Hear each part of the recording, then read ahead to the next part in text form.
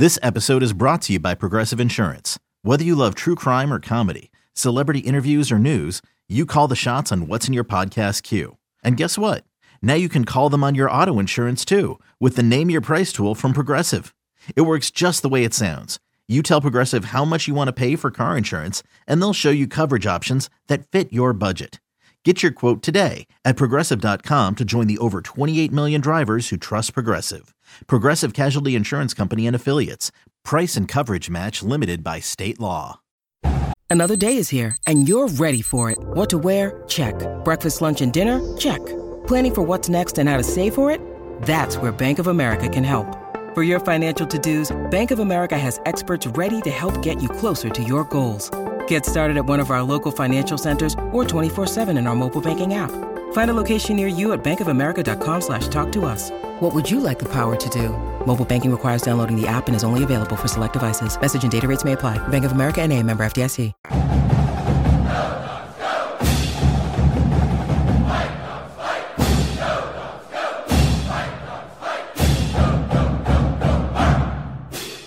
I'm Kim Reynolds of Dogman.com with Chris Fetter, Scott Eklund, and Josh Wadka. We snagged him from being manager of the baseball team. Was it colder out at Husky Stadium or out of the baseball field? Josh? Oh, baseball field this weekend for sure. Rainy day Friday, but pretty nice on Sunday. But good as always to get a sweep. Hey, just real quick, Josh, the freshman at UW, doing some stuff for us, also managing the baseball team.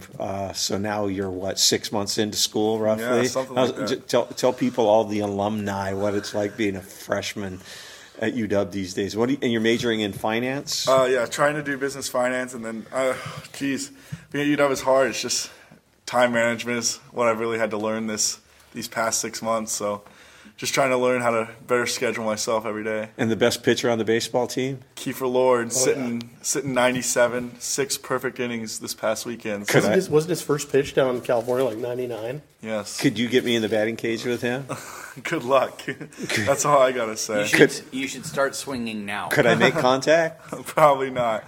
He'll throw you a 1-1 slider after you're sitting 97, and you'll just look like a fool. So. Well, I don't need the slider to make that happen. But it's good to have you back a little bit. Yes, thanks, guys. Good to be back. All right, and then day one, spring football 2023. Again, it's kind of a little bit of an unusual schedule where we have practice today, Wednesday, Friday, and then about a 3-week gap, 2.5-week gap? 3 weeks, yeah. Yeah, and then we start back up in pretty much through the first 3 weeks of April. But day one inside, kind of foggy, misty outside walking into the stadium. But I think, the thing that just jumps out real quick is towards the end of practice, looks like we had I don't know how severe it was, but it looks like Maurice Himes down, and medics and neck braces and boards and EMTs all out on the field for Maurice Himes. Yeah, didn't see what happened. My guess is he was going for something and collided with somebody because they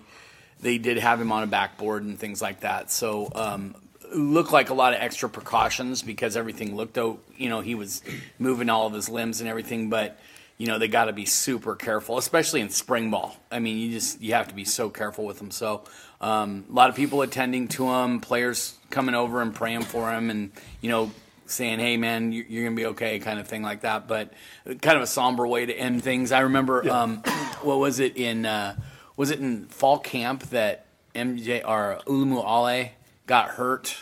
Yeah, and then we had a couple weeks where we didn't know if he was even going to play. I mean, from the look of it, it did not look like he was even going to play again. And then he ended up playing a couple weeks later, and so everything was good. So, just kind of a somber way to end what was a pretty lively first practice. Yeah, no, things were really humming up to that point. A couple things I would say is it's doubly difficult because it's day one and they're not in full pads. So the one thing that they always stress, every coach will tell you this 100%, is you've got to stay up. You got to stay upright. You got to stay on your feet.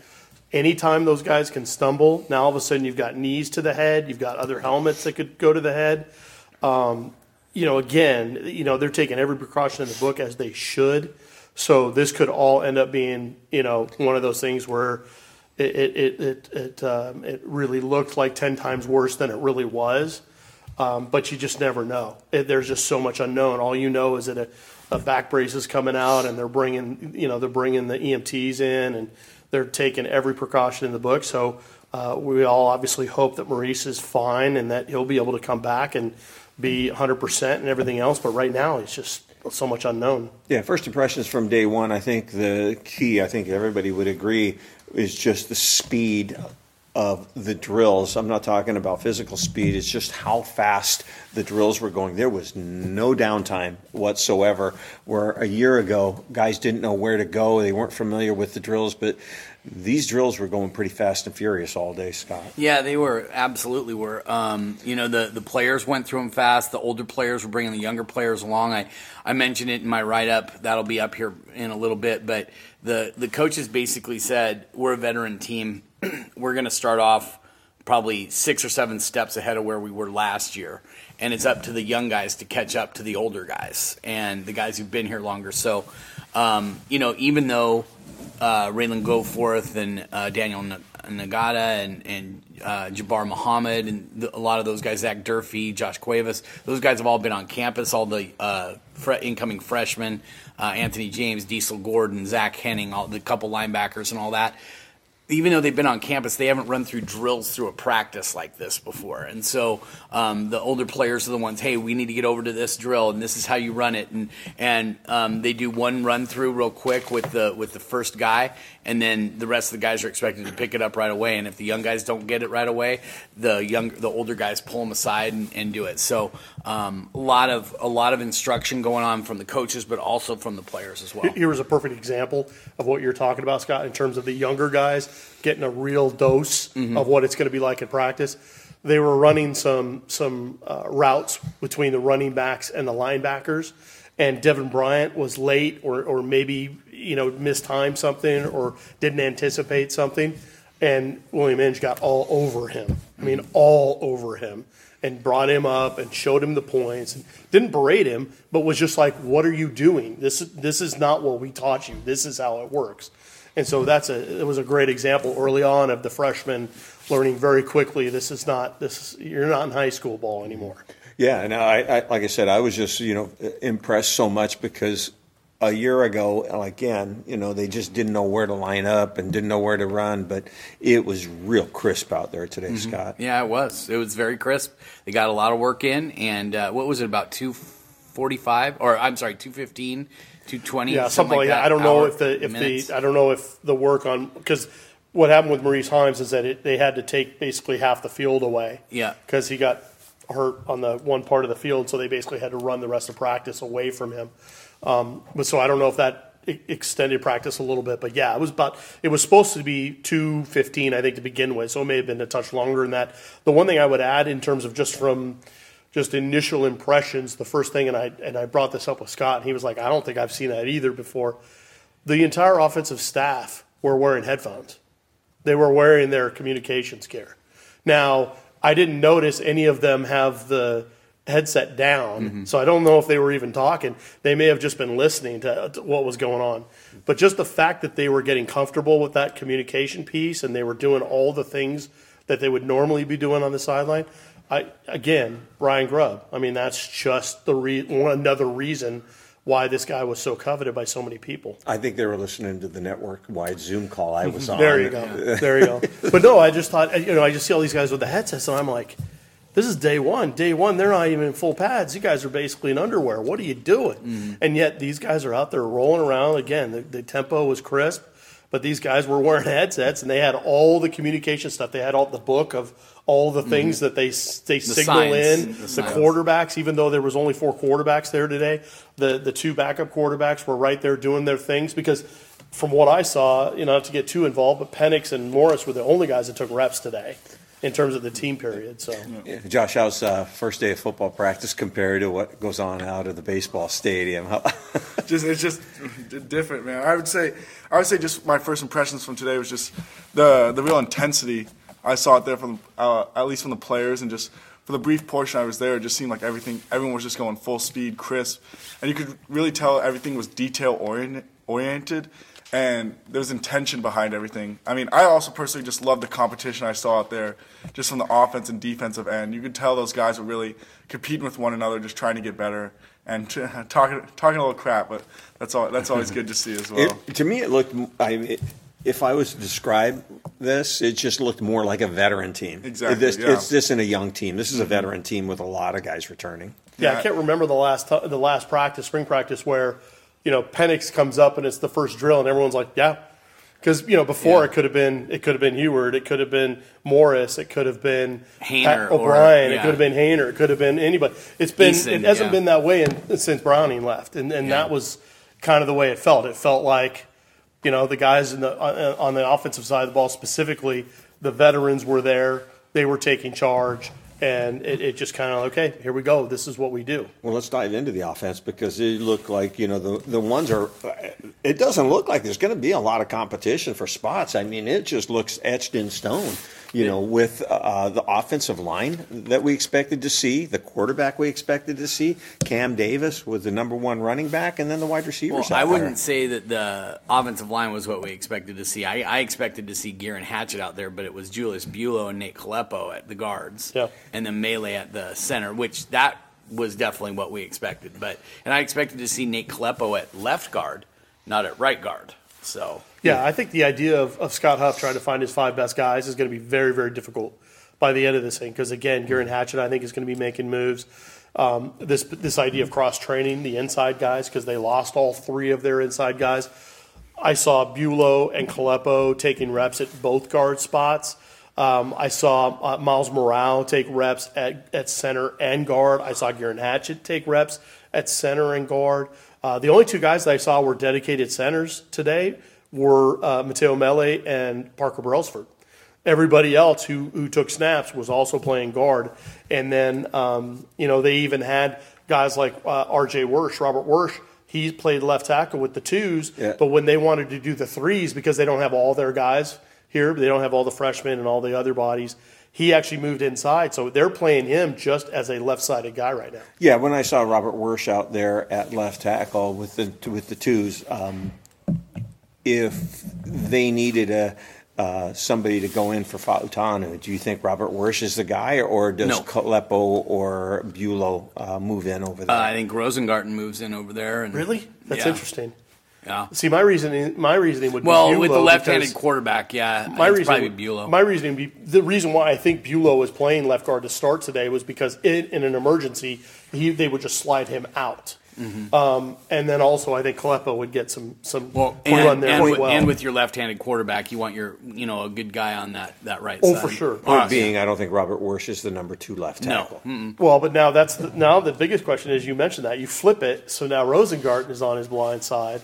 So who would be the backup for Rosengarten? Would they see? This is where I think it would be Coleppo. Because the Coleppo was the right guard today. They would just slide him out right side. Yeah. I honestly, I have no idea. But at least at this point, they do have guys that have some experience playing tackle that are playing inside now, much like Kirkland last year. They have guys that can slide in and out. I think that's why they're getting a guy like Wersch getting reps at both left guard and left tackle, because they want him to be that left-sided guy that can play positionally on that side. Because as we talked about with DeBoer on Friday, he said the 2 ways of doing it are you can either have your tackles play either left or right tackle and have them be the position guys on the edges, or you have them slide on either the left or right sides. Mm-hmm. So you either make them right-sided players or left-sided players. Landon Hatchett was here too, and he's going to be a center at some point. Yep. Is he not enrolled yet? He is not enrolled. He will be end of this month. So will he be able to participate next month? Anybody who is enrolled at the end of this month will be here. He wasn't the only guy, Kev. Just real quick, but looking at Landon Hatchett, you don't think he's that big, but man, he's barrel-chested. Yeah, he is. And he was. What was funny was watching him shadow the guys. He was taking reps. So Miles Morale was working on his snaps, and Landon Hatchett was doing the footwork along with him. He wasn't practicing. He wasn't dressed out or anything, but he was kind of shadowing the movements. And I noticed, too, even when they had a spare minute or 2 between drills, I saw Ryan Grubb talking to him. So I think even Grubb understands, hey, we're trying to get as many guys with snapping capabilities full on ready to go. So, we're talking about all these new guys, Kim, who are kind of hitting the ground running right now. A guy like Landon Hatchett, I think they feel like he needs to be a guy that hits the ground running right at the beginning of April. Hatchett looks like 6'2", 6'3". 6'2". Yeah, maybe 285, 290. Somewhere in there. I mean, he's not huge. He's not 320 or anything like that. The problem with him is if you look at his body and his frame, he might be maxed out from a size standpoint. I mean, he can probably get stronger and add a little more muscle, lose some baby fat, but I mean, from a size standpoint, I don't know if he can get much bigger and retain his flexibility. Need to? Well, if you want to be able to handle 320, 330-pound defensive tackles that are going to be right over your face, you know, some of it's technique, but a lot of that's just brute strength and being bigger. Well, how big was Luciano? He's about 300. Was he that around big? 300? Yeah. Like he got there. But he was 6'4", too. When he came to UW, Luciano was only about 275, 280. He grew into it over time. One thing is, and I don't know if it's human nature with you guys, but it's human nature with me, first day of spring, I always look at the new guys to see just – I don't really necessarily worry about – because we see the body types – we see the heights and weights that come out, so we see the guys that have gained or lost 20 pounds or whatever. So I know fans are really curious about that, but I'm always curious about the new guys. I want to see what those freshmen look like. Henning's a dude. Zachary Henning is a dude. But you look at him on the sideline, he's got freshman arms. Yeah. So if you take him, but then you give him Landon Hatchett's arms, that's how you expect he's going to be in a 2 or 3 years. It's like I've been saying is Zachary Henning's a guy you lock away in the weight room for a couple years. He's going to be in a couple years. He's going to look really good. I mean, he's the lowest rated guy in the class, but I think his upside is huge. By the way, you mentioned freshman arms, and our freshman just does the Homer Simpson going into the shrubs back over here. Zach doesn't have freshman arms. Arm show. It's gun show over here to my right. Well, I'll tell you what. You watch Anthony James. I mean, you can see the tools that he has to work with, but I mean, he has no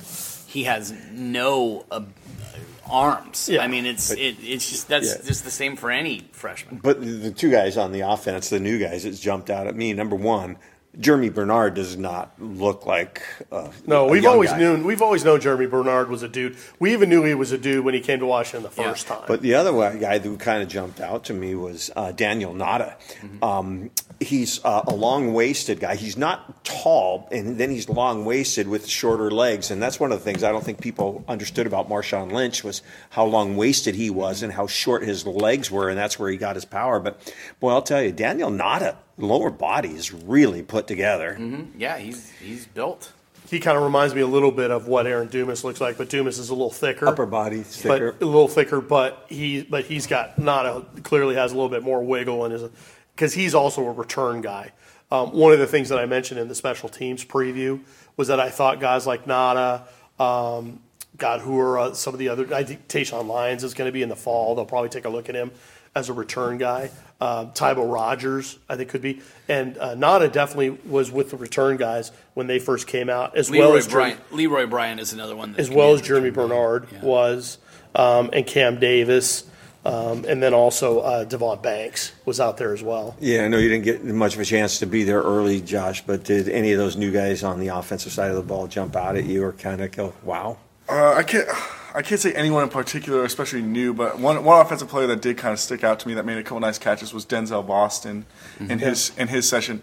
Granted, he was going up against the second, third team defense, but just made a couple nice plays, a couple deep ball connections. So I really look for him especially to be a guy that kind of finds his new role within the system this year, although he is behind guys like Rome and Jalen and stuff. What is he, about 6'4"? 6'3", 6'4". He's got a huge catch radius, though, because he's got long arms. Yeah, in addition, we had a chance to see him last year, and I remember him coming around on a sweep and just annihilating a guy. He doesn't mind getting physical. Not at all. Is he the most physical receiver they have? No. I think that's probably Rome. Probably Rome. Yeah. Rome's probably the most physical. I think Jeremy Bernard's going to definitely vie for that as well. He's a physical It's interesting guy. though when you look at a guy like Boston. It was funny because you bring in all those guys like Penix and Morris and all the firepower and everything all those guys did last year. What did it take them? Maybe in well over an hour 15 minutes before they even hit something over 15 yards. And it wasn't like they weren't trying. Yeah. But that first splash play of the entire spring was Dylan Morris to Denzel Boston. Bomb over the top, 80 yards, boom. Granted, it was a walk-on that he was faced off against. I guarantee Washington fans are going to sit there going, these guys should just be spanking the defense, considering what the secondary was like and all that. but it took a while There for was, it to hit. And we'll get to this when we talk defense, but there was some miscommunication in that secondary, too. I saw a few times where the guys were looking at each other like, what were you doing on that play or whatever? You know, one of the things I think they're going to miss, and we won't get a full idea until we see him with a little bit more contact, but with Wayne Talapapa, you think he was the best pass protection running back that has been here since Chris. That was me. Since Chris Polk. And, right now, it looks like Cam Davis was with the ones. I didn't see much of Richard Newton out there. Nope. No, there was a ton of guys that I believe were doing a lot of conditioning out on the side. They were kind of, because they were in Washington, was in the Dempsey Indoor today. There were some guys outside, I think, that were doing some conditioning, whether it was bikes and ropes and some of the stuff that they'll do with Coach McKeefer out the side. And I think he was one of those guys. I think there was a number of defensive players like Thule and Fatu Tuatele. Some of those guys too. So I think there's some guys that they're easing in. Kalen DeBoer said Vincent Unley for sure would be one guy they'd be easing in. He was in that group as well. So offensively, they definitely had a couple guys that they were missing, and Newton was one of those guys. But I will say, when I'm looking at new guys' first impression on the offensive side, Tybo Rogers is bigger than I thought he was going to be. And that's what I said in my warm-up was that I just – yeah, I mean, he's impressed. He looks like he's about as tall as Sam Adams, which is interesting to me because I don't think he was ever listed in more than like 5'11". Nope. And I think Sam's at least 6 foot. He looks taller. He looks bigger. The one guy I didn't think that was as big, but boy, he flashes his athleticism, and he's kind of as advertised running around, Josh Cuevas. He's not 6'5", 250. He's 6'4", 235 maybe. Looks similar to soft hands. Yeah, but he runs around. He looks good. He's not as big as Quentin Moore. Does it look? I know it's early, but it sure to me looks like the guy that they trust at running back right now is Cam Davis. Yes, that's definitely the case. 100%. Yeah. Will Nixon got a bunch of runs today in there as well, and then Daniel Nada and Tybo Rogers got some run in there too. Sam Adams got some run in there too, but there's no doubt it's the Cam Davis show right now, no doubt. And that's why it'll be interesting when the transfer from Mississippi State, Dylan Johnson, shows up to see how, if he can break into the depth or if he winds up being Aaron Dumas. Yeah, we'll see. Yeah. I don't think that's going to be the case with him. I'm going to go out on a limb and say I think he's going to get some carries this year compared to Aaron Dumas. Yeah, I think Aaron Dumas redshirted last year. Have we got confirmation on that? I didn't see Aaron. I saw Aaron Dumas do a lot in terms of the positional stuff and the individual drills, but I didn't see him do anything in team drills today. Yeah, also 4 quarterbacks today and 1 walk-on in street clothes. So you had Morris and Penix, but who were the other 2 guys out there? Tyson Lang and then Purcell, whatever is Teddy Purcell from California. Yeah. Tyson Lang's from Glacier Peak. So, but those guys have been on campus for 2 full years. But the guy that I think even Grubb was talking about, Stigler, didn't see him. I don't remember ever hearing him talk about Stigler. I mean, someone said he did, but I never remember seeing that. Yeah. But the one they've talked about is Alex Johnson, and he was on the sidelines because he won't be here until the end of the month. Big dude, by the way. Yeah, he's tall. Good size guy. Tall. He's about the same in the punter, Adam Saul. He won't be here until end of March too. Yeah, and he's about that tall too. Yeah, the one I kind of expected to see but didn't, and he had told me that he's going to try to make it down to 1 or 2 of the early practices. It's Caleb Presley. Since he was a local kid, I thought he might have showed up. I don't know if I want to talk about this live, but did we get a confirmation? Was that Elenius Davis? No, it was not. Okay. Nope. Yeah, when I saw the punter that's going to be walking on, I thought he was a skateboarder. Yeah, looks kind of like it. He's a skateboarder, dude. He's from California, right? Southern California? Yeah. There you go. Yeah, kickers. He might have a deck. Yeah, kickers are a little bit different.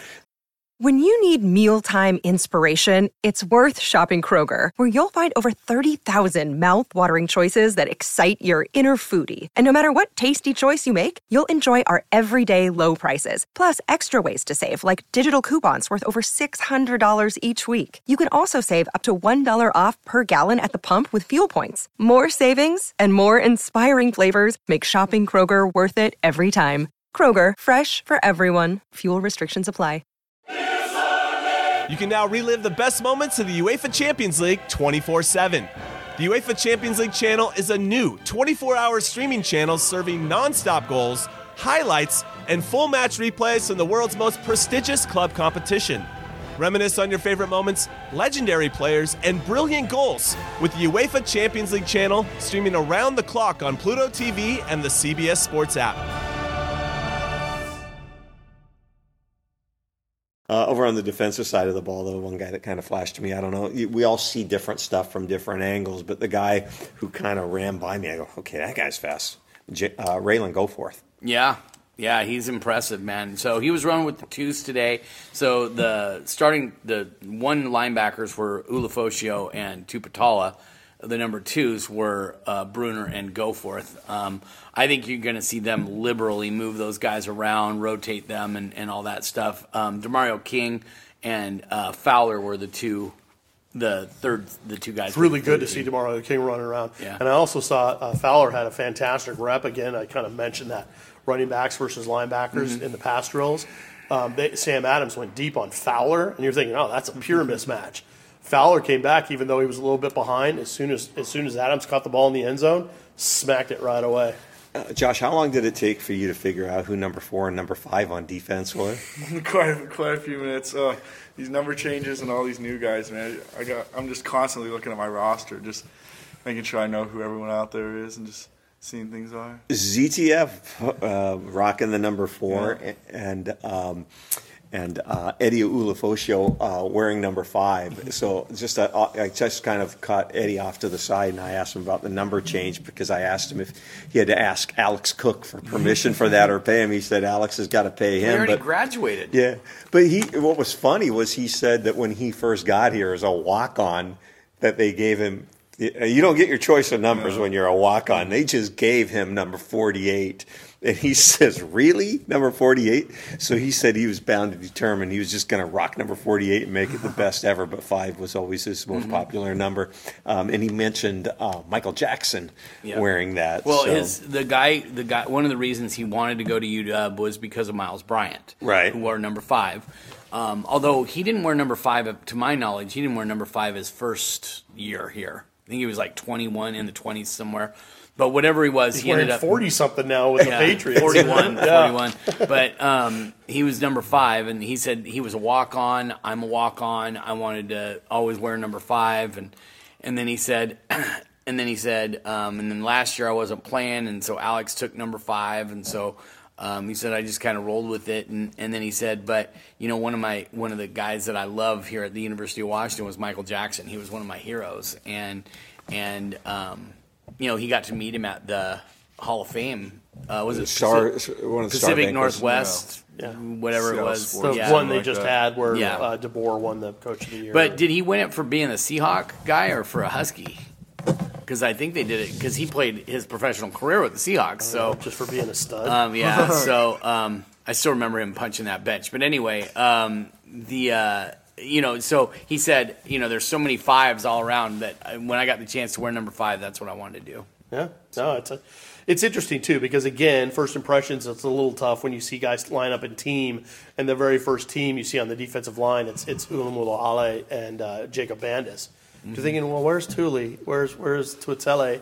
And then you see him kind of roll in, and they've been doing probably conditioning or something like that. So, again, first day, you're not going to see finished products just rolling out there, just, playing guys. And we saw before Maurice Himes went down, we saw a lot of him with Savell Smalls.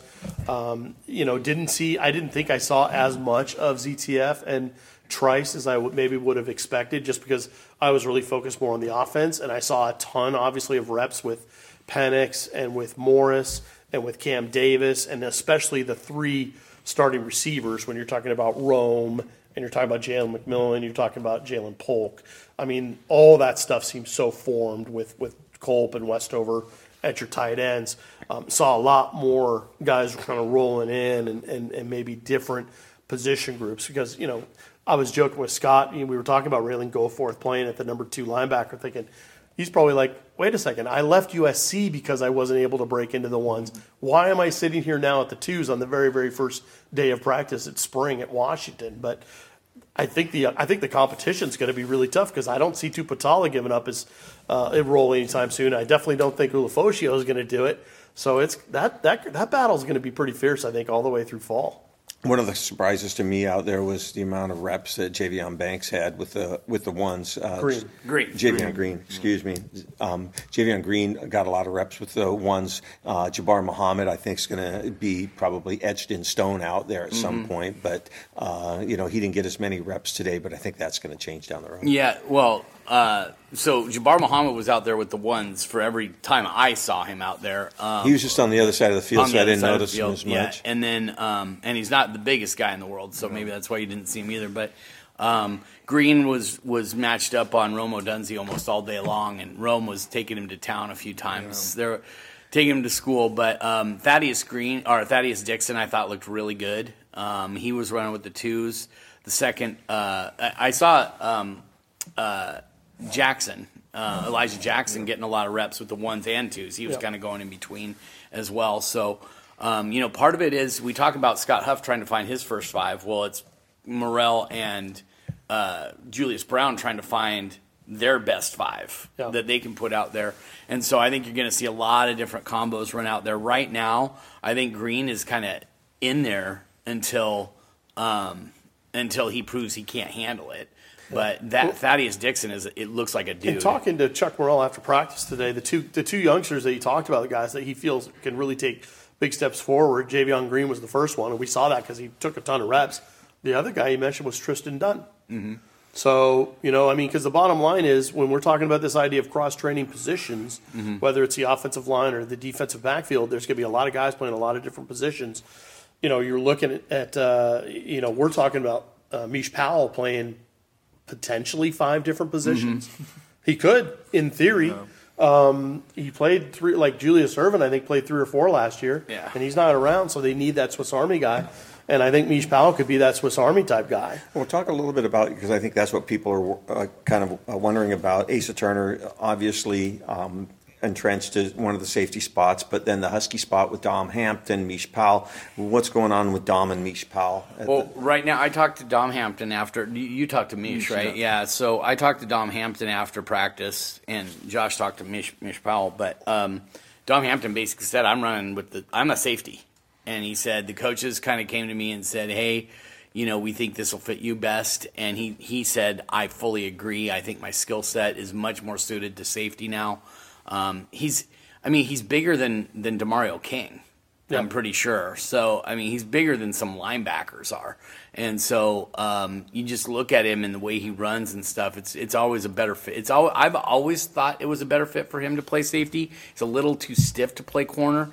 I think in one-on-one isn't going to be good for him. And maybe in cover 2 where he's playing off man and things like that, maybe that's a little bit better for him. But the kind of system they're running, it's either going to be Husky or safety, and I think safety's probably a better fit. And he told me that's where he's going to be lining up. And then Mish Powell was over at Husky for most of what I saw. Maybe you can say that. Based on what your two deeps would have been, based on what you saw today, but it feels like Turner and Hampton at the ones, probably Steen and Dunn at the twos. Yeah, that's probably a good guess on that right there. Vince Nunley, I think when he finally gets back in playing shape and things like that, because he was just doing work on the side. He wasn't doing any team reps or anything like that I saw. What I'm curious about with Nunley is kind of the same thing I am with Fabiculana, because I think they like Fabiculana at the nickel, but he could play safety. He obviously was there before. I'm wondering if they see any position versatility with Nunley. I don't know. Hard to say. I think when you have a knee injury, they're just going to have him concentrate on one thing and then worry about the rest later. But coming off of a knee. But Josh, when you talked to Powell, did he talk at all about the position versatility and what he's been asked to do? He didn't talk much about one specific area. He just talked a lot about how he's accepted, and they've really talked to him about his need to be versatile. And he felt like that kind of really matches his skill set and the way he views the football field as well. Right. He considers himself a very smart, intuitive football player, which, as I've seen on film, I have nothing to deny that by any means. So he's fully accepted the role, he said, and he's just excited to get out there and just contribute in any way he can. Yeah, one thing I would say about Powell, first off, is anytime you can be a walk-on player who earns a scholarship, you're a smart guy. Mm-hmm. You've earned it because you've figured it out. And so there's no doubt that he's smart enough to play whatever position he needs to. Like I said, I just get the sense that he's going to be the Swiss Army knife guy. Him and maybe to a lesser extent a guy like Cam Fab or whatever, but they're going to have to come up with 2 or 3 of them, and I'll post the story with Chuck Morrell a little bit later, but he talked a little bit about kind of doing that and how that's really affected them because, how's that going to work in recruiting for them? Well, when they recruited guys like Thaddeus Dixon and Jabbar Muhammad to come to Washington, it wasn't for position versatility. Those guys are going to be their island corners, and there was no doubt about that in talking to Morrell. Yeah, what's the other thing when taking a look at the defense? We talked about this, looking at the offensive side of the ball, what a veteran unit that is. And when we take a look over at the defensive side of the ball, that's a veteran group over there as well. And, with all the injuries they had last year, specifically in the secondary, a lot of guys got the chance to play, where you're talking about Elijah Jackson, who was hurt quite a bit, but he looks like a veteran out there. Goforth, the transfer in from USC, looks like a veteran. You've got Bruner and Eddie Ulofoshio, ZT. You've got so many veterans out there, but there's not one position, I don't think, on the offense and defense where you have a concern because of youth. Mm-hmm. They didn't graduate a lot of guys. Yeah.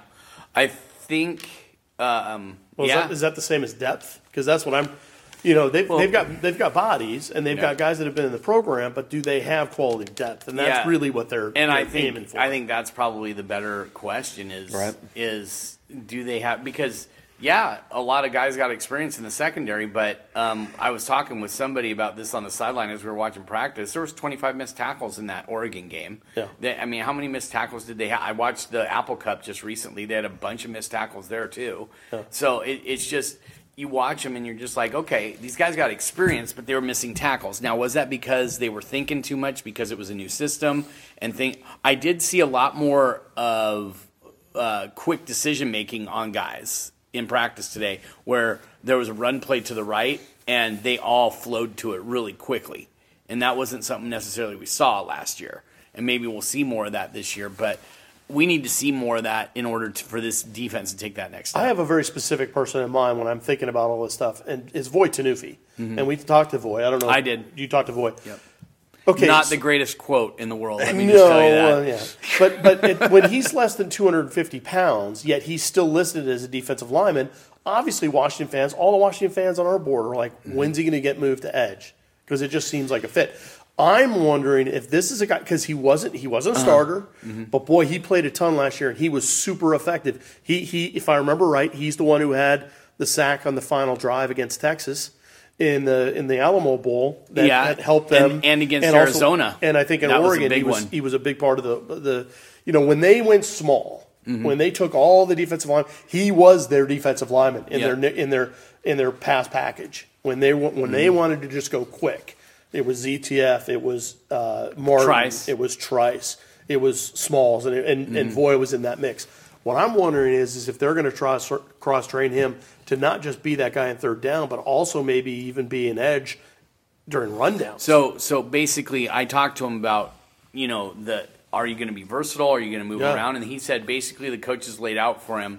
So he did not lose weight intentionally. Right. He just worked out, did the nutrition that they laid out for him, and he just naturally went to the weight that he went to. Yeah. There was no plan to do that. And then he said, he basically said, I asked him, I said, so does this mean you're going to be playing edge at some time and D-line? Because he was working out with the defensive line today. Yep. And he goes, they're going to move me all over. He said, I could play every position in the front five, really. I think he called it the front five because when they go jumbo, they do 2 5-techs or whatever. Yeah. But he said I could play over the nose. I could play edge. I could play on the strong side. I could play on the weak side. He said it really doesn't matter to me. And he said they're going to move me all over the place and try and get me the best matchup. It's conceivable. He's wearing a new number too. 52. Well, Jamora before because he wore 90. It's hard to wear 90 when you come to the University of Washington. It is, but now and who's going to do it? Yeah, Elenius Davis. And the thing that jumps out about he's not that big. He just isn't. No, when they were lining up for warm-ups in the morning, and you could see, and they had their backs to us. They had, you had Thule, you had MJ Ale, you had Tuatele, you had Bandis, you had even the Parker twins were out there, and they just dwarf Voy right now. They literally, they're 50 pounds heavier than that guy. But yet, from what you're saying, Scott, it makes total sense. You could see him playing all the way out even to like a 7 or 9 Tech on first and second down, and then all of a sudden when they, if it's 3rd and 15, all of a sudden he becomes your nose. Because they did that a ton last year. He's the defensive version of McKenna Aikahara. No. McKenna Aikahara didn't. No, he didn't play that much. Didn't play. McKenna was. I remember he did start a couple times. I remember he did start against Cal, and that was when he was going up against a guy that ended up in the NFL as a nose. Yeah. Who was like 320, and he was like 250. Yeah. All right. So, but yeah, I mean, the thing about Voigt is he's never. I don't see him ever earning a starting spot at the University of Washington, but he's going to be a key backup guy for them who can come in and situational play guy. different things for them. All right, let's wrap this up, guys. Final thoughts, Chris Fetters? Yeah, just a great day. A Paul at the end, obviously with the injury to Maurice. Hopefully he's fine. Hopefully they'll just roll and he'll be back soon. But overall, just was impressed with how quickly they did hit the ground running. I mean, Kalen DeBoer did talk about it on Friday, and the fact that part of the reason why they wanted to start this early is because they felt like they were so far ahead from where they were this time last year that they just felt like getting out on the field was the right thing to do right now. And you can see ample reason why that was the case. A lot of good things happened, and then obviously you could see a lot of teaching points. Was surprised at how much special teams I actually saw this today, a little bit more than I would have thought. No actual live stuff, no actual kicking or anything like that. But it was good to see some of those guys. At least you got a sense of who some of the returners could be, like for kick return, for instance. So all in all, a real productive day, and we're certainly going to have a lot more to talk about. And when we break down some of these interviews that we had after practice. Scott Eklund, wrap it up. Just echo a lot of what Chris said. I thought it was a great first day. Kind of fun to see the coaches out there. I mean, Jamarcus Shepard, it looks like he's in mid-season form.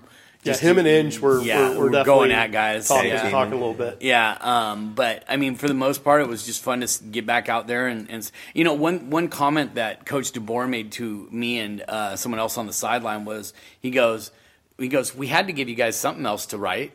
He goes, we didn't want you talking about expansion too much, and stuff like that. So he was just kind of joking with us, but he was like, it's just nice to be back out here. He goes, we last played a game at the end of December.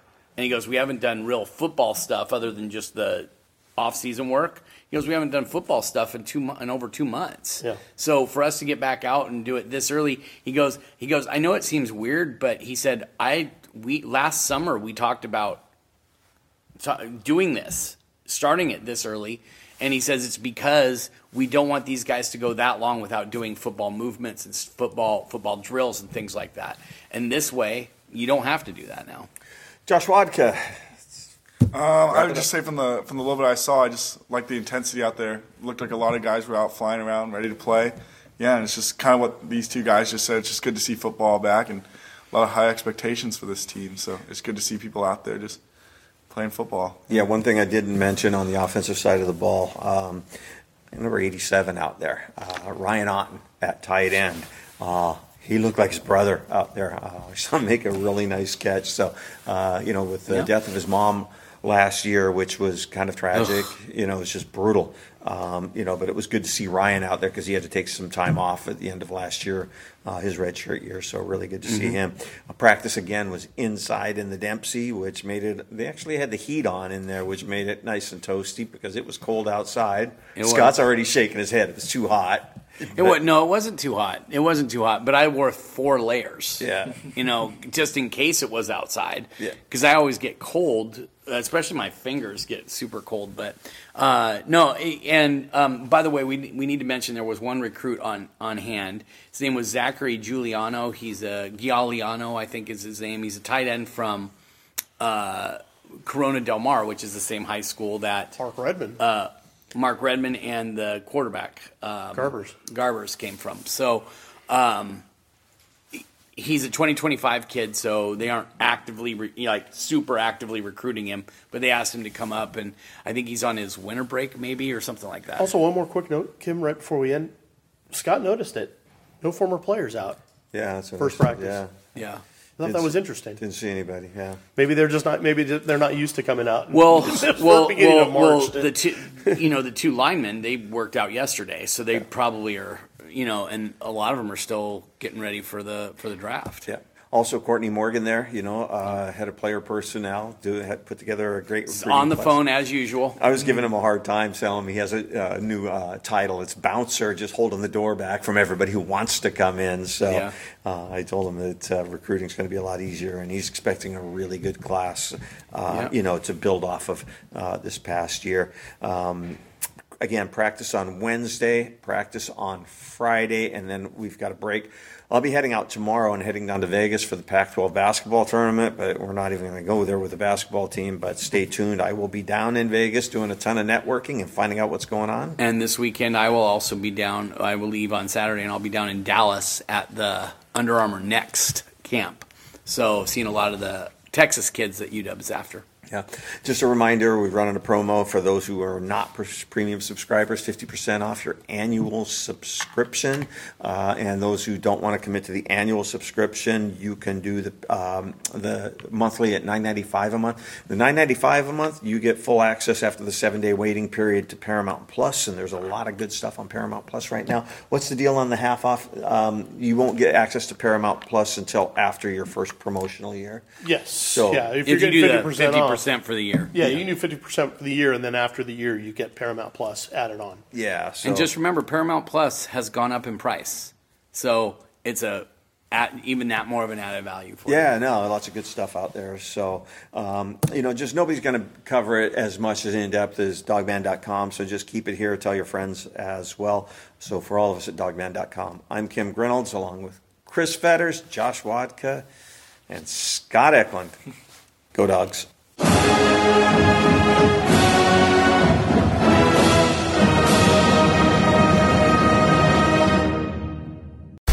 chilling new original docuseries on Paramount Plus. Why did he kill his family? The answer lies across the ocean in a woman named Sylvie. She's a CAN model. Where desire leads to deception. I ended up spending $12,000 and $15,000 a day. It was addictive. I can't get you out. And obsession leads to murder. Who did this to your family? You can't really maintain a fantasy forever. Control Alt Desire, now streaming on Paramount Plus.